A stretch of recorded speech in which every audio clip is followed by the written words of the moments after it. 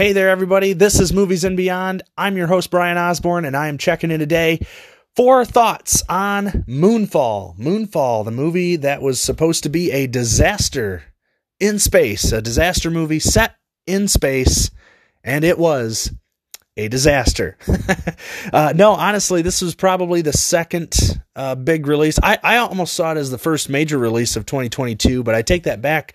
As I was looking into it, Scream, I forgot, Scream came out in January. That was a pretty big release for the first part of the year. I actually skipped out on that one because I have not watched the original Scream. And no matter how they do it, you're going to have a play on something from that first film. So that's why I kind of excused myself from checking that one out. I do want to check it out eventually. I want to watch the original Scream, and then I'll check out this movie. I might not watch the other sequels necessarily, but I know they're trying to get this one to be kind of a revitalization or a rejuvenation of the franchise. But I know that was probably the first major release. But anyway, Moonfall I had on my calendar for the first major release film to check out, kind of a big budget movie directed by Roland Emmerich, who, those of you that don't know, if you look at his filmography as a director, probably his best movie that I have watched. I have not watched all of them, but or many of them, but the best one I have seen is The Patriot with Mel Gibson from 2000. Crazy, that movie is over 20 years old, but yeah, The Patriot, probably my favorite of his. He's well known for Independence Day and Godzilla for kids from the 90s. And then you have Midway from a couple of years ago in 2019, which I thought was okay. It wasn't my favorite World War II movie, but it was okay. It was fine to watch. And then a lot of you will know the disaster garbage fire that was Independence Day Resurgence. So a lot of hit and miss, not a lot of big titles that really resonate with a lot of people. But anyway, he directed this one, Moonfall, and I was all gung-ho for it. I was all set and amped up. February has become a fairly, decent month for movie releases, but also this was just a cool sci-fi thriller. It could be, or it was meant to be a disaster movie in space. And I have to say it was a disaster. I will say that it's got a really good idea. It's got a very good idea on paper, and but it just doesn't really know what it's trying to do. I would argue it stars Patrick Wilson, who has a history of working with Emmerich. I believe he was in Midway as well. But then you also have Halle Berry, very good actress. And then John Bradley, who most of us know from Game of Thrones. He was Samwell Tarly. And then a bunch of other supporting players. And what it is parts of the moon start falling to the earth, or they're going to begin to start falling, and they do start falling, and they have to go, these astronauts, Halle Berry, Patrick Wilson, they have to go back into space to stop the moon from changing course. That's what's happening. The moon's gravitational, it's messing with Earth's gravitational pull. It's jumping off course because there's a little more to the moon, and goes back to, we get some exhibition dumps going back to the Apollo mission back in 1969 when it lost contact with Earth. Plays on that a little bit, which we've seen in other movies like Transformers, kind of play on that mysterious time in history, leaving that open to fictional interpretation. But it's an interesting concept. However, the way this movie goes down, it's way too long for the story it's trying to tell. I thought the stuff with Patrick Wilson and Halle Berry, the two main leads, I thought that stuff was fine. John Bradley, or Samwell Tarly, however you want to think of him, he plays Casey Houseman, who is just a conspiracy theorist character, and how his character is set up. He's kind of the crazy nut that discovers what's going on with the moon before all these trained scientists. And I get that. I feel like we've seen that character done better in other movies. I think you could have just had him be an underling at NASA. You could have had different things about his character, but instead they just make him this totally comedic wacko person he's way too smart for his own good, but then he's also kind of a deadbeat, which I guess there's a lovable loser type storyline with what they do with him. And that's, it might not bother as many of you. It really bothered me. I think they could have just handled it a little more a little more smartly. I don't know why we had to see that. And there's some question about even Halle Berry and Patrick Wilson. They know what movie. I mean, all the cast, I think they all know what kind of movie they're in. But it doesn't help. Some of the writing is pretty bad, and but they do the best they can. I think they know what they're doing, being pros, and they do okay. The biggest problem for this movie for me was the subplots. They bog us down in the story of Patrick Wilson, and he's got this strained relationship with his son. His son has always been kind of a troublemaker. We see him get into a high speed or get captured by the police on national TV, which I thought was a little over the top, but I guess it gets the point home. But anyway, he's played by Charlie Plummer, and they probably spend the third act, half of it is spent with him and his stepdad, played by Michael Pena, who has nothing to do, has no relevance in this story, no reason to be in this story whatsoever. We keep cutting, and what the third act is it's cutting back from our main heroes that are going to space, going to the moon, and then it cuts back to this subplot with the son, which is poorly written, poorly set up.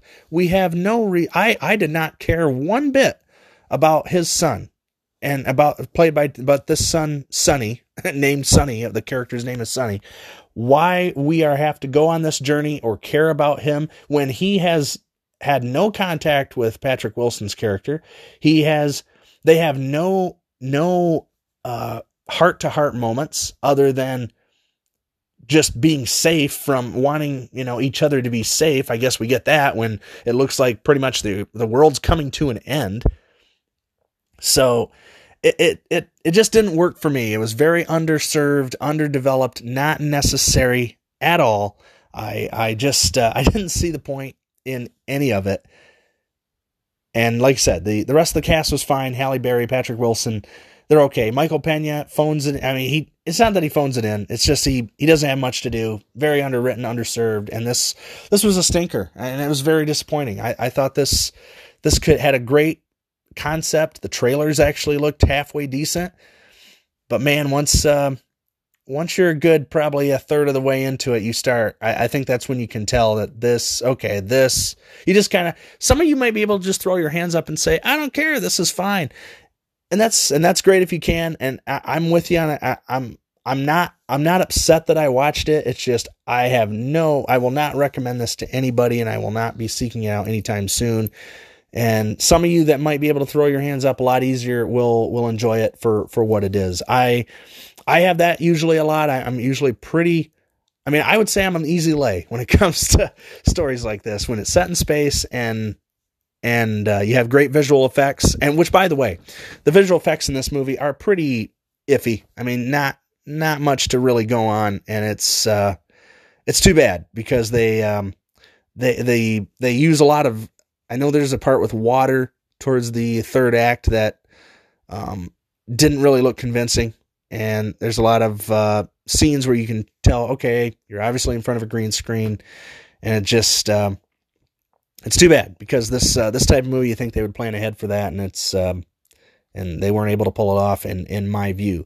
So yeah, if maybe down the road in a couple months, if you're looking for a movie to throw on Netflix or throw on some streamer that just throw it on in the background while you throw back a few cold ones, that might be good for you. But as far as spending your hard-earned money and going out and your time to go out to the theater and watch something, do not see Moonfall. I do not recommend that. It's just not worth it. Not really worth checking out. It's dumb. It's big. It's dumb. It's loud, and it requires very little brain power. Again, some of you might be into it, but I don't think many of you will be. Anyway, those are my thoughts on Moonfall, guys. I hope you enjoyed this quick review, quick hits audio, checking out the first major release of February. Got a big month though. Man, I'm excited about February. There's a lot of interesting stuff coming out this month. I know next week we're going to have The Death on the Nile, which is the follow-up to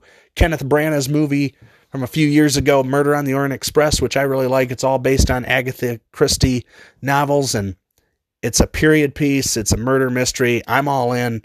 Kenneth Branagh behind the camera and starring as Hercule Poirot, I think is how you say it. I'm all for it. It looks like a good time, and an all-star cast too. Big ensemble cast. Can't wait. That's coming out next week. After that, we got Tom Holland in Uncharted, the movie based on the game series. Can they finally get the video game series? Can they finally hit it right with a video game movie? I don't know. I'm a little iffy on that one. I think it's got the potential to be good. Mark Wahlberg, Tom Holland coming off of Spider-Man, bringing it. I think that one will probably have a good box office, or a good chance at the box office. But I don't know. These video game movies have been very hard to pull off, but we'll see. As long as they've thought out the script, I think they have a chance. Some of you might be excited about the comedy Dog with Channing Tatum. That could be interesting. I don't know if I'll be seeing it, but I might be able to. I'm going to try. And then we close out the month of February with Studio 666, which I'm not sure what type of movie that's going to be. Oh, yes. Oh, actually, no. Studio 666. Guys, this is the movie. Yeah, this is a movie. This is a description of Studio 666. It comes out at the end of the month. Here's the description. Quote, legendary rock band The Foo Fighters, excuse me, moves into an Encino mansion steeped in grisly rock and roll history to record their much anticipated 10th album. Now, this is legit. This is actually a comedy horror movie, and it's actually got the Foo Fighters in it. And it sounds wacky, and it might be awesome. I'm genuinely excited about Studio 666. I can't wait.